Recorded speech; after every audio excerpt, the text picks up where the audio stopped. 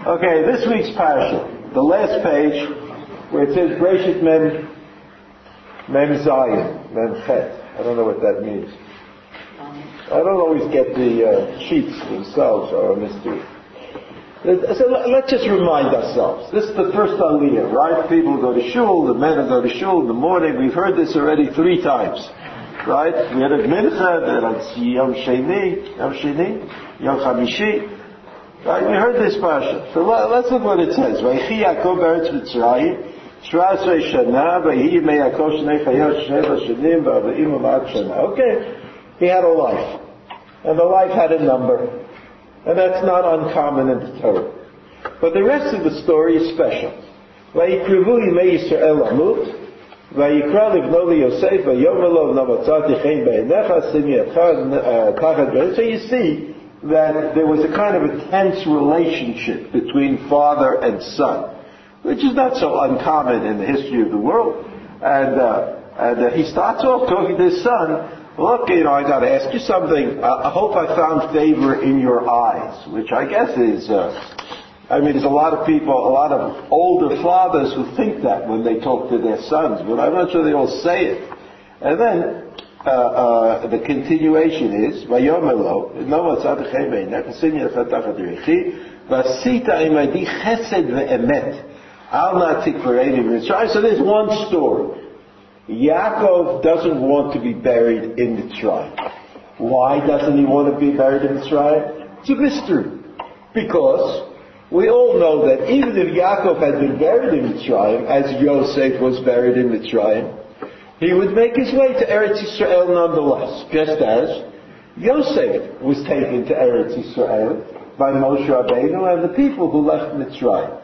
So that this question of why Yaakov wanted Yosef to bury him in Mitzrayim, it cannot be a simply sentimental, or that he missed his wife Leah in Marat HaMachpelah. There's got to be some profound answer which is not given in the Torah. The Torah doesn't tell us what it is what the answer is. So, Pasuk Lamed. He repeats his request in different words. Vayomar, and Yosef says, Anochi esek yidvarecha. I will do it. That's what Yosef says. His father then goes on and says, Vayomi shavali, vayishavalo. Okay, then there's part 2, and first he asked, and then he asked for an oath, a concomitant oath, which is something that's happened in the Torah earlier. We don't understand this. Like in our world, I don't think we understand the place of the Shvuah and why the Shvuah would make it better, and why Yosef, who is all-powerful, why his promise was not sufficient. But that's what Yaakov says. Vayishavalo vayishtachu Yisrael arosh hamita. A further kind of problem that even Rashi deals with. Why did Yaakov bow down? What does it mean for Yaakov to bow down to Yosef? He was his son, after all, the father and the son. Yaakov was probably the greater personality, even though Yosef was very accomplished, but Yaakov was more crucial to Jewish history, to the faith of Am Yisrael, etc., etc. Okay, that's a story. That's a story that tells us something about the relationship of Yaakov and Yosef, although that relationship is not clearly defined for us. There's a kind of a fear that Yaakov has in talking to Yosef, and he is happy about the fact that Yosef agreed to accede to his request. He's happy about that. And finally, I would say that the issue remains a little bit unclear. On the one hand, it seems to us to be kind of reasonable that he should want to be buried in Eretz Yisrael. On the other hand, what exactly drove Yaakov to make a major issue out of it, that remains unclear, especially because we can assume that Yaakov would have been buried in Marat HaMachpelah ultimately in any event. Alright, that's the first part of the story.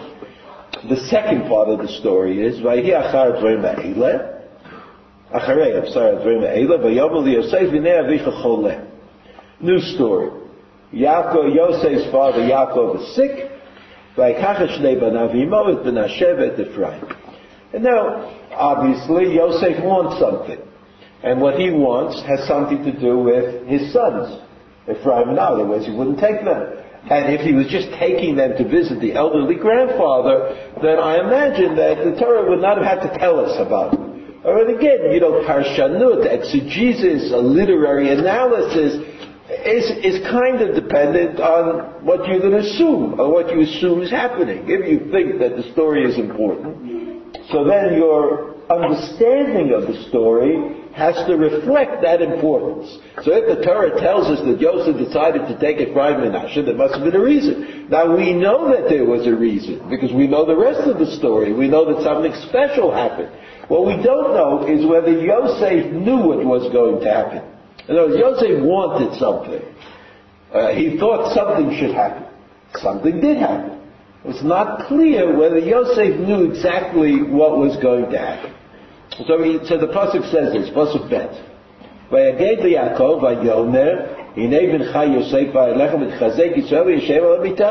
So again, here's this question about sitting and who is honoring whom, and that question comes up again in Chazal. It comes up again in the Rashi. Vayomer Yaakov el Yosef El Shaddai nerai lai ve'luz be'eretz Canaan ve'yavarech oti. Then all of a sudden, Yaakov is telling Yosef the story of his life. And he starts with this important moment, when he was leaving Eretz Yisrael, he was Beluz, ויברך אותי, ויאמר אלי, הנני מפריך וביתיך ונתתיך לכלמים, ונתתי את הארץ הזאת לזרעך אחריך אחוזת עולם. A kind of a repeat of the original bracha that was given to Avraham Avinu. Right? Avraham Avinu, remember the bracha, the Brit Bein, and ultimately the Brit Bein of the Tarim has these two parts to it, right? There's Zerah and there's Nachala. Those are the two parts, right? You'll become a great nation, and you'll get Eretz Yisrael. That's the bracha that is repeated again and again with all of the avot in one form and another form, passed down from the father to the son, that kind of a bracha, and then as an independent bracha that HaKadosh Baruch Hu tells the avot. And so Yaakov Avinu says, I remember that HaKadosh Baruch Hu, Kaviyochol, gave me personally this bracha, right, of Zerah and Nachala. That came to me. V'ata shnei banecha noladim lecha be'eretz Mitzrayim ad bo elech Mitzrayima lihem Ephraim and Menashe v'Yeshiva Yuli. Now this is like, where did this come from? And we don't know what this is. It's like Yaakov says, look, I want to give you a really big thing. And I see you brought Ephraim and Menashe with you, and I want you to know that Ephraim and Menashe are going to be like Reuven and Shimon. Does this mean anything to anybody? So this has been a mystery. And generally it's assumed that this has something to do with the rights of the Bechor, of the firstborn. You know that in the Torah says that the firstborn gets Pi Shnayim. And Pi Shnayim means that if somebody has 3 children, 3 sons, let's say, if you have 3 sons, so you divide your inheritance, the inheritance is divided into 4 parts. And the oldest son gets 2 parts, and each of the other sons gets 1 part. So here, this looks like that. But I just want to tell you, if you look at me, Yosef is after all getting Bechorah, because 2 sons of his are becoming sons of Yaakov. Like he becomes 2 for 1. But if I had to figure out what it was that he actually got, when we talk about inheritance, we talk about something. Like if there are 3 sons and they're $4, so the oldest son gets $2. Here, it's not clear what Yosef received.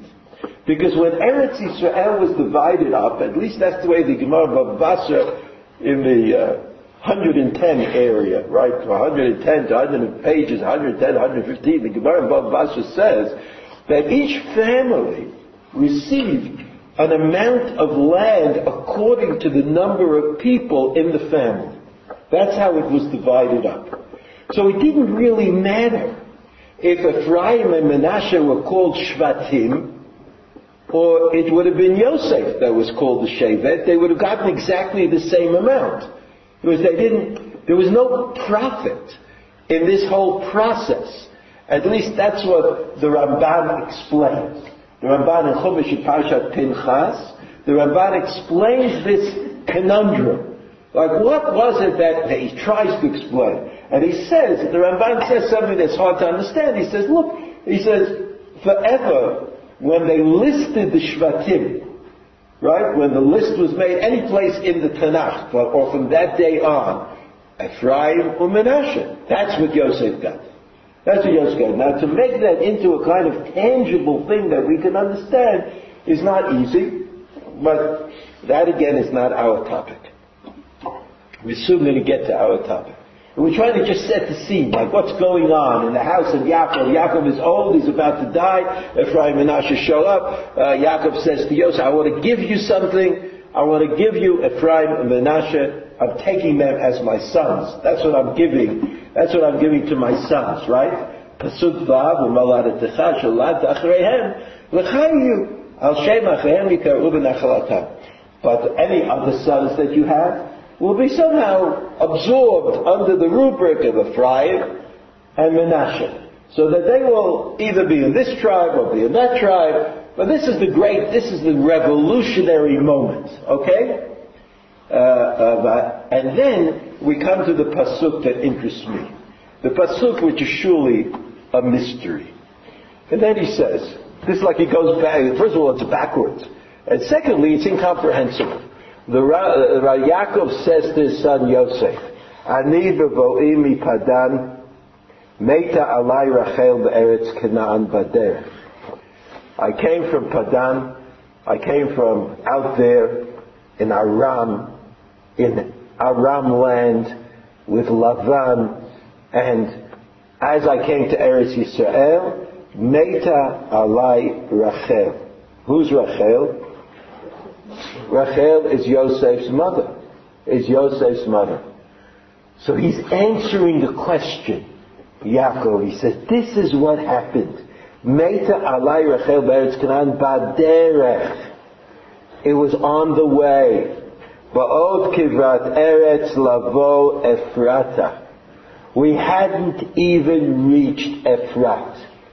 Right? Which I would imagine, even though I'm influenced by Chazal and I'm influenced by Rashi, that what he means is, you know how far away I was from Kiryat Arba? You know how far away I was from Hebron? I was so far away that I had not yet reached Ephrat. Because I was north of Ephrat. And I couldn't even get to Ephrat. And therefore, I buried her, B'derech Ephrat, Hi Beit Lachem. So Yaakov Avinu is answering a question. More precisely, I would say, he's responding to a ta'ana. There's a ta'ana. Here's Yosef, and it's like instead of Yosef attacking and then fighting it out, and then Yaakov saying, "Okay, I'll give you something to make up for it." First he says, "I'm going to give you something to make up for it." Then he says, "Look, this is what happened. I just couldn't do it. She died north of Ephrat. It was unimaginable that I could just carry the body from where she was all the way to Kiryat Arba. So I married her there." I buried her there. I buried her there on the way to Ephrat. That's the answer. What's the question? The question is, why'd you do it? Why didn't you bury her in Kiryat Arba? With her, where you are going to be buried. Hey, Julie, that's what you're telling me now. I mean, Yosef, story number one is, bury me in Eretz Yisrael. Where is it that he's going to be buried in Eretz Yisrael? In Marat HaMachpelah. In Marat HaMachpelah, next to whom? Who's he going to be buried in Marat HaMachpelah next to? Leah. In other words, what Yosef is being asked to participate in is not just the formal burial of his father, which certainly I imagine he would be happy to do, especially since he was the king of Egypt, in a manner of speaking, it was not something that was beyond his capacity. But Yaakov is asking Yosef to participate in the ongoing tragedy of Rachel, his mother. And Yosef and Yaakov both know that the story of Rachel Imenu is the story of the great tragedy. It's true that there was a tragedy in the life of Leah as well, but not like Rachel. Not a tragedy like Rachel. Imagine, Yaakov wanted to marry Rachel. He was strict. He married Leah. He had to work another 7 years. She didn't have any children while Leah had a lot of children, and Bilhah had children, and Zilpah had children. Everybody had children, and finally she was able to give birth to Yosef. And then on the way, when they came back to Eretz Yisrael, they had this story. We'll get back to that story, but they came to Eretz Yisrael, and then she had another child, and she died. I mean, it's a tragedy. It's a tragedy, so we could reformulate the question that Yosef asked, that's not written in the Torah, and which doesn't appear, to the best of my knowledge, in the Medrash, doesn't appear in this formulation, but is kind of pushes its way out of the text of the Torah. The first part of the story is, in Vayechi, bury me in Morat HaMachpelah, parentheses, next to my wife Leah. And then Yosef says, I'm supposed to do this? I'm supposed to, participate in this tragedy with my mother, where finally at the end of her day she's not even going to be able to be buried with her husband who purported to love her, who wanted to marry her, worked the extra 7 years in her benefit. I mean, even that I'm not going to be able to do. And Yaakov says, Hishav Ali, because Yaakov knew that there was an issue. Yaakov knew that there was an issue. Hishav Ali. And then he goes on to explain. But the explanation is a little weak. He says to his son Yosef, I was far away. I was north of Ephrat. I was in Beit Lechem. To go from Beit Lechem to the Morat HaMachpelah, this is not written in Chumash. For some reason I couldn't do it. I couldn't do it, and that's the end. That's the end of the story, except for the fact that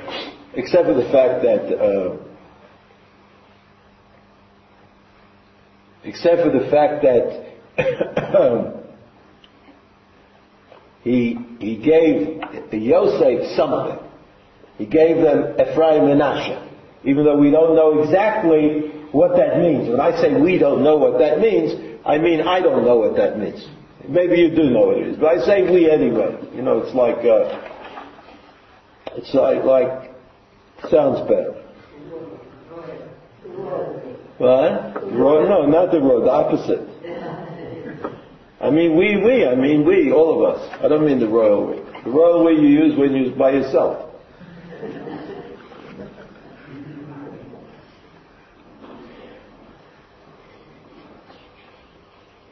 Okay, I don't know, I mean, something I'd like you to,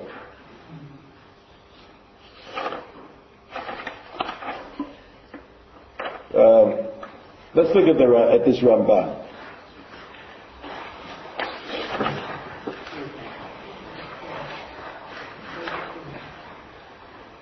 The Ramban is on page 2. The Ramban is on page 2. I mean, I'm just not sure how many of these other psukim we're going to be able to learn, but one of them is very important. I'm not going to be able to skip that.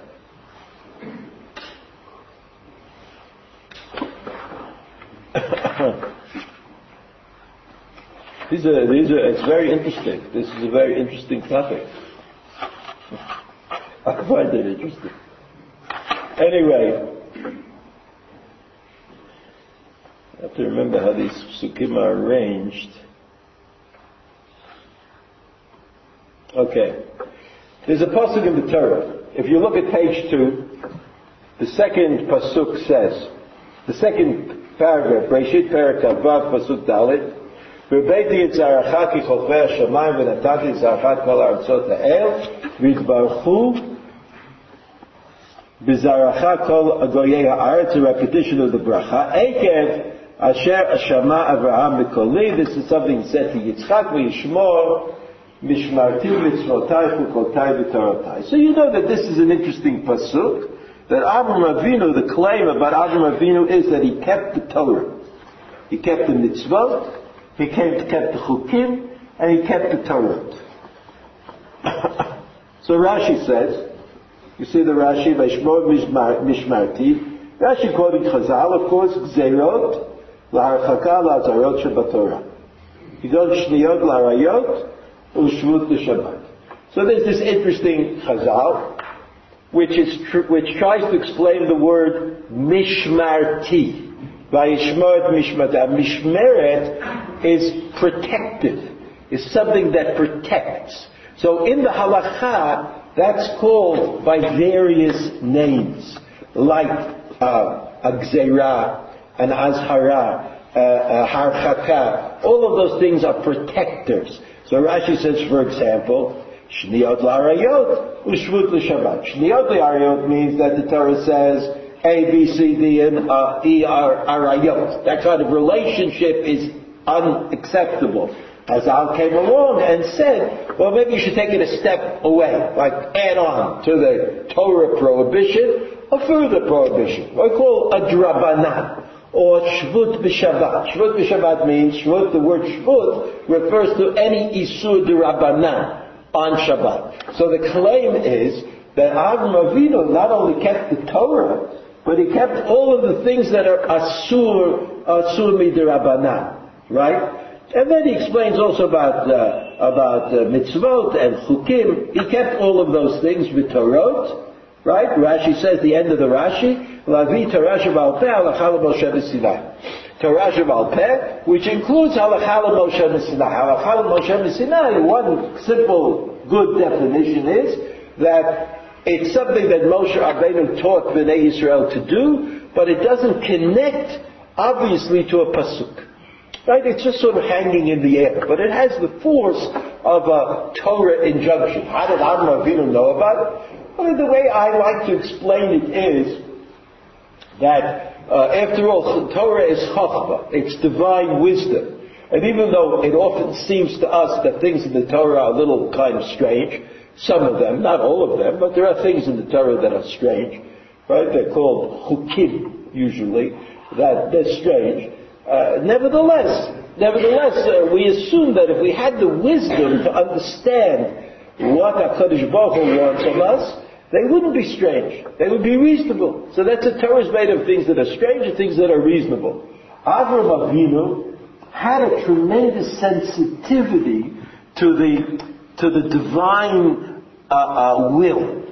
And so to him, things that seem to us even to be strange were very reasonable. So he kept the Torah. He kept the Torah because he lived a reasonable life. I mean, some people live a reasonable life and, eat vitamins and exercise and do things like that. And some people keep Shabbos and keep all the shvutim, all the dragonons that have to do with Shabbos. I mean, so Avraham Avinu was one of the latter. I'm not saying that he didn't exercise. Maybe he also exercised. But Avraham Avinu had a sense of what HaKadosh Baruch Hu wanted in the world. And he used that sense, and that's what Chazal is saying. I mean, Chazal knew that the Torah had not yet been given. It wasn't like we are the only ones who know that. Chazal knew that the Torah hadn't been given, that Moshe Rabbeinu had yet not explained the Torah to the people, and yet they were willing, in a kind of naive way, to say that Avraham Avinu kept Kol HaTorah Kula. And what they mean is that some people have to wait until somebody tells you what to do. And there are some people who are so sensitive to what's important and what's less important that even if no one tells them what to do, they figure it out. They do the right thing. That was Avraham Avinu. Okay, so that's what the pasuk says in the Torah. Now let's see what the Ramban says. You see the Ramban is printed here. The Ramban is, to my mind, critical for understanding Rachel, Yaakov, Yosef, and maybe even Ephraim and Menashe. Maybe even Ephraim and Menashe. We'll see. So the Ramban says this: L'shon Vayishmor Mishmarti, L'shon Rashi B'Koli, that Avraham Avinu listened to God. Shiniseiti Oto Mishmarti, Gzeirot L'Harchaka, Kigon, etc. Mitzvot, Chukotai, right? And I'm up to line 10. Basically, he repeats Rashi with a little bit of interpretation, right? A little bit of interpretation, then we're up to line 10. V'imkein Yaakov zeh banui al dat, sheyeh Avraham mekayem mishamer et Torah ad shelo nitna.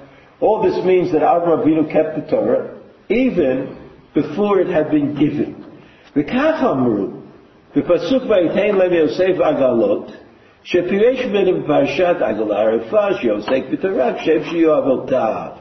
The same thing is said about Yaakov and Yosef. That when Yaakov and Yosef parted, when he sent Yosef to go find his brothers, they were learning together the parsha of Eglah Arufa. That's what Chazal says. I mean, they say that's the drasha from the word Agalot. So again, you say, what if Chazal didn't know that the Torah hadn't been given? I mean, they must have known that. That's not, there's a level of ignorance which cannot be attributed to Chazal, right? It's not possible. And yet they said it. What did they say? Well, how did it go? It went like this. What was Yaakov and Yosef? What could Yaakov and Yosef possibly been doing? They must have been learning Torah. So, does it matter what they were learning? It doesn't really matter what they were learning. But in the Pasuk, the word Agalot appears. So Chazal said maybe that's a kind of a remez to the notion of Eglah Arufah. But it doesn't really matter what they were learning. They could have been learning Shabbos, they could have been learning Yom Tov. They could say, like, what did Avraham Avinu do in a certain case? That's learning Torah. When Yaakov and Yosef were learning Torah, they were talking about Avraham Avinu and what he did and how he acted and why he did it. That's called Talmud Torah. So you have to distinguish. But what is clear from this Chazal is that they Chazal understood. You have this kind of weather next week, everybody should bring a little bottle of bourbon.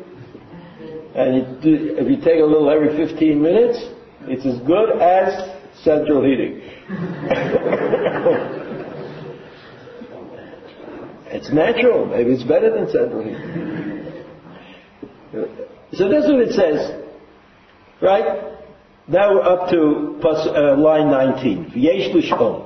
It came. Hechikim Yaakov matzeva v'nasah shtei achayot k'da'at rabotenu arba.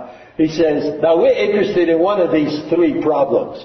How did if Yaakov was so frum, and he brought up in a cheder, and he learned Torah with his father, how did Yaakov Avinu marry two sisters?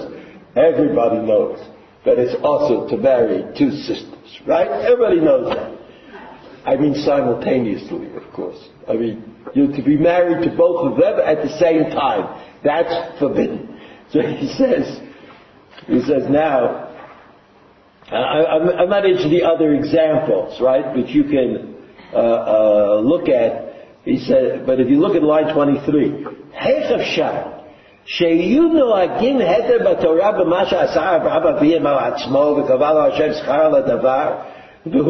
could it be that the son is not going to follow the directives of the father? Not talking about the Shtei Achayot, but it doesn't matter. In other words, this idea that there was integrity to Torah, and that Avraham Avinu knew the Torah, and the integrity of the Torah meant that Yitzchak accepted it, and then Yaakov accepted it. So how did Yaakov marry two sisters?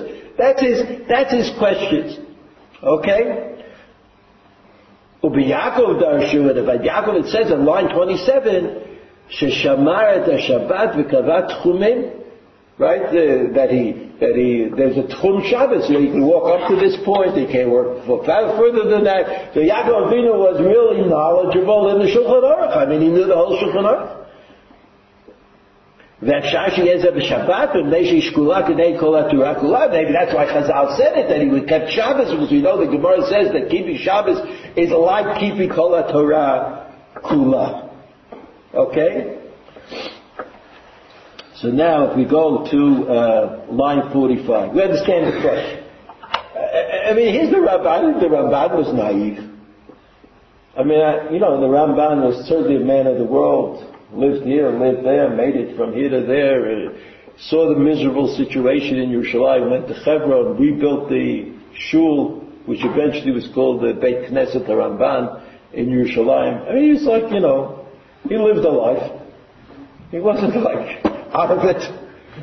As far as the Ramban is concerned, it's obvious that Avram and Yitzchak and Yaakov knew the Torah. Now we want to disagree with the Ramban on how much of the Torah they knew or what they had to know, but there's no doubt that marrying two sisters is awesome. So how did he marry two sisters? That's what the Ramban is ultimately going to talk to us about. V'nireh elai midad rabotenu shelamad Avraham Avinu HaTorah kula b'ruach HaKodesh v'asak ba u'v'tamei mitzvoteh v'sodoteh. So the Ramban doesn't say what I say. The Ramban said there's also a Ruach HaKodesh component. That it may be that Avraham Avinu had a nitiyah, that he had this inclination to follow God, but God provided Avraham Avinu with Ruach HaKodesh, which enabled him to get the Torah completely. And he kept the Torah even though it was not yet commanded that he keep the Torah. Now, this is part of the theory of the Ramban, which he expresses quite extensively in the Ramban in Vayikra, at the end of Achremot, where he tries to explain that there is an intrinsic relationship, between Torah Yisrael and Eretz Yisrael. And by that I mean that the Ramban says that the only place that you could really do mitzvot is in Eretz Yisrael. And if you don't keep the mitzvot in Eretz Yisrael, if somehow then vataki ha'aretzotam, then it becomes the land can't bear it. That's the only place in the world. But if the Jews are in Afghanistan and they don't keep the Torah, so then they'll be judged as individuals or as a community. But the Afghanistan territory will not expel the Jewish people. It will not become impossible for them to live. But Eretz Yisrael, the punishment for denying the Torah is exile. It's the only place from which you are necessarily exiled. I don't mean that there was no other exile. There were exiles. But Eretz Yisrael, it's mandated according to and in the Torah. And that's how the Ramban understands it.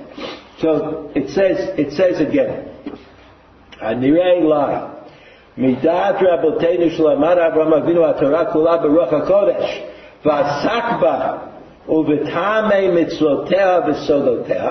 Right, we just explained that.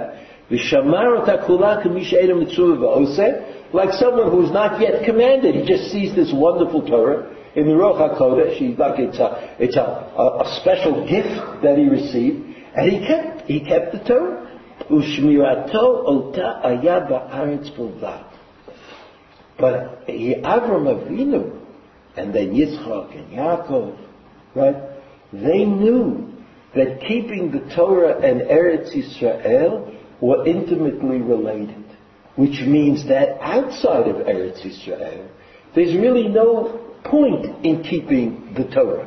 And the Ramban himself quotes the Medrash in the Sifri that says, Hatzivu lachem tziyunim, a pasuk in Yirmiyah, that they were commanded when they went into exile. It's like the Navi said to them, keep the mitzvahs, like practice, so that when you come back to Eretz Yisrael, you'll know how to do it.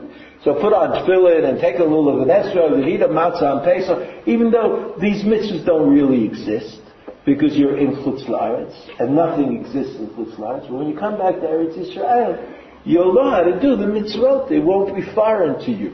So that in that way, all the mitzvot that we do, any mitzvah, even if we call them doraita, in Chutz La'aretz, a kind of d'Rabbanan. Right? They're all really d'Rabbanan. Okay? So now the Ramban says, Shmirato ota haya ba'aretz bilvad. V'Yakov v'chutza la'aretz nasa ha'achayot. So what does that mean? That when Yaakov Avinu married Rachel, remember Rachel? When Yaakov Avinu married Rachel, did he do an Aveira or did he not do an Aveira? I mean, according to the Yaakov Avinu Ramban conception of what's happening, we have to say that he didn't do an Aveira. Because who says you're not allowed to marry two sisters at the same time? The Torah says it. And the Torah, even though Yaakov Avinu was prepared to keep the Torah, but he would only keep the Torah as the Torah wished to be kept, which was in Eretz Yisrael. So when he married Rachel, it was like a chancy thing, wasn't it? It wasn't his plan. His plan, Yaakov's plan, was to marry Rachel, but he was tricked into marrying Leah. So then Yaakov Avinu had to answer the question: should I marry Rachel? I mean, I want to marry Rachel. What should I do? I mean, the only way I can do it is by marrying Rachel after I marry Leah. Otherwise, Lavan will not let me, I won't be able to get away with it. So what should I do? So his decision, according to the Ramban, to marry Rachel was, I'm Mechut L'Eretz. I can marry two sisters, like everybody else can marry two sisters. So I also marry two sisters, the Ramban. We're talking about the Ramban, right? Only according to the Ramban. So now comes the great crunch in the life, of Yaakov Avinu. And the answer to the question that he gave to Yosef. HaKadosh Baruch Hu told Yaakov Avinu that the time had come to go back to Eretz Yisrael. So Yaakov Avinu, directed by HaKadosh Baruch Hu, was going to turn himself, his life, into one great Aveira. In other words, by going to Eretz Yisrael, that he created an untenable situation, as the Ramban goes on to say. And the Ramban says, you should know, Rachel became pregnant with Binyamin before they came to Eretz Yisrael. And it's unlikely, unreasonable, unimaginable that Yaakov Avinu had relations with Rachel after they came into the territory of Eretz Yisrael. You understand the Ramban? The Ramban? So that in fact, Yaakov Avinu, so this untenable situation, this creation of the Aveira, of the marriage of Yaakov Avinu to Rachel, this creation of it was done by Yaakov Avinu under the direction of HaKadosh Baruch Hu. And so Rachel, the only way out, the only way to solve the problem was for Rachel to die. So you might say, if you don't know exactly what happened, and that's why Yaakov tells Yosef, what does Yaakov tell Yosef? HaKadosh Baruch Hu told me. Is that part of the Yaakov story? He told me to go. I mean, you have to understand, there was no other possibility except for Rachel to die. Right? There was no other possibility. And when she died, she could not die as the legitimate wife of Yaakov Avinu. And therefore she could not be buried in the Marat HaMachpelah. And when I'm asking you, Yosef, to bury me in the Marat HaMachpelah next to Leah, I understand that this is hard for you. But you have to understand as well, according to the Ramban, right? I'm telling you my story. I'm telling you the Ramban story. I want you to understand that there was no other possibility. Because in Eretz Yisrael it became a family that could not continue to exist. Couldn't continue to exist. Because Rachel was not legitimately the wife of Yaakov Avinu. That's the answer of the Rambam. And therefore, since Rachel was not so to speak, legitimate or perfectly legitimate as the wife of Yaakov Avinu, he says that in order to change that, I mean, the only thing I can do, Yaakov Avinu says, is to take your children as my children. In other words, your children as my children. That's going to make the family a possibility, a tenable enterprise. That's what Yaakov Avinu says to Yosef. Rashi quotes, Vani b'boi b'padan hara, meisa alai Rachel. Rashi quotes the Chazal that explains the position of heaven. That Rachel suffered from being in Chutz La'aretz.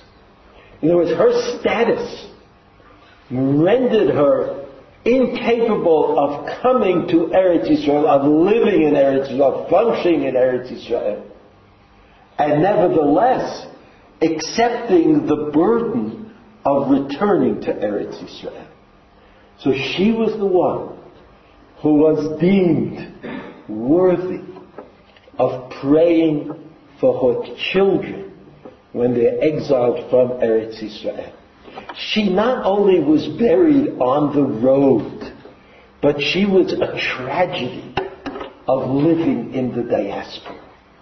She herself was a tragedy. So which person could be chosen? What better person is there, or might there be, chosen to daven for her children as they're on their way to Chutz La'aretz, to turn to HaKadosh Baruch Hu and say, I represent the tragedy of living in the diaspora, and I pray that my children should be able to return as soon as possible. And there's a pasuk here that's printed as well. Just have to find it. There's pasuk from Ruth. This pasuk from Ruth? Here it is. Now, where's Ruth? Where is it? Page 3. That's correct. Page 3. Yopi.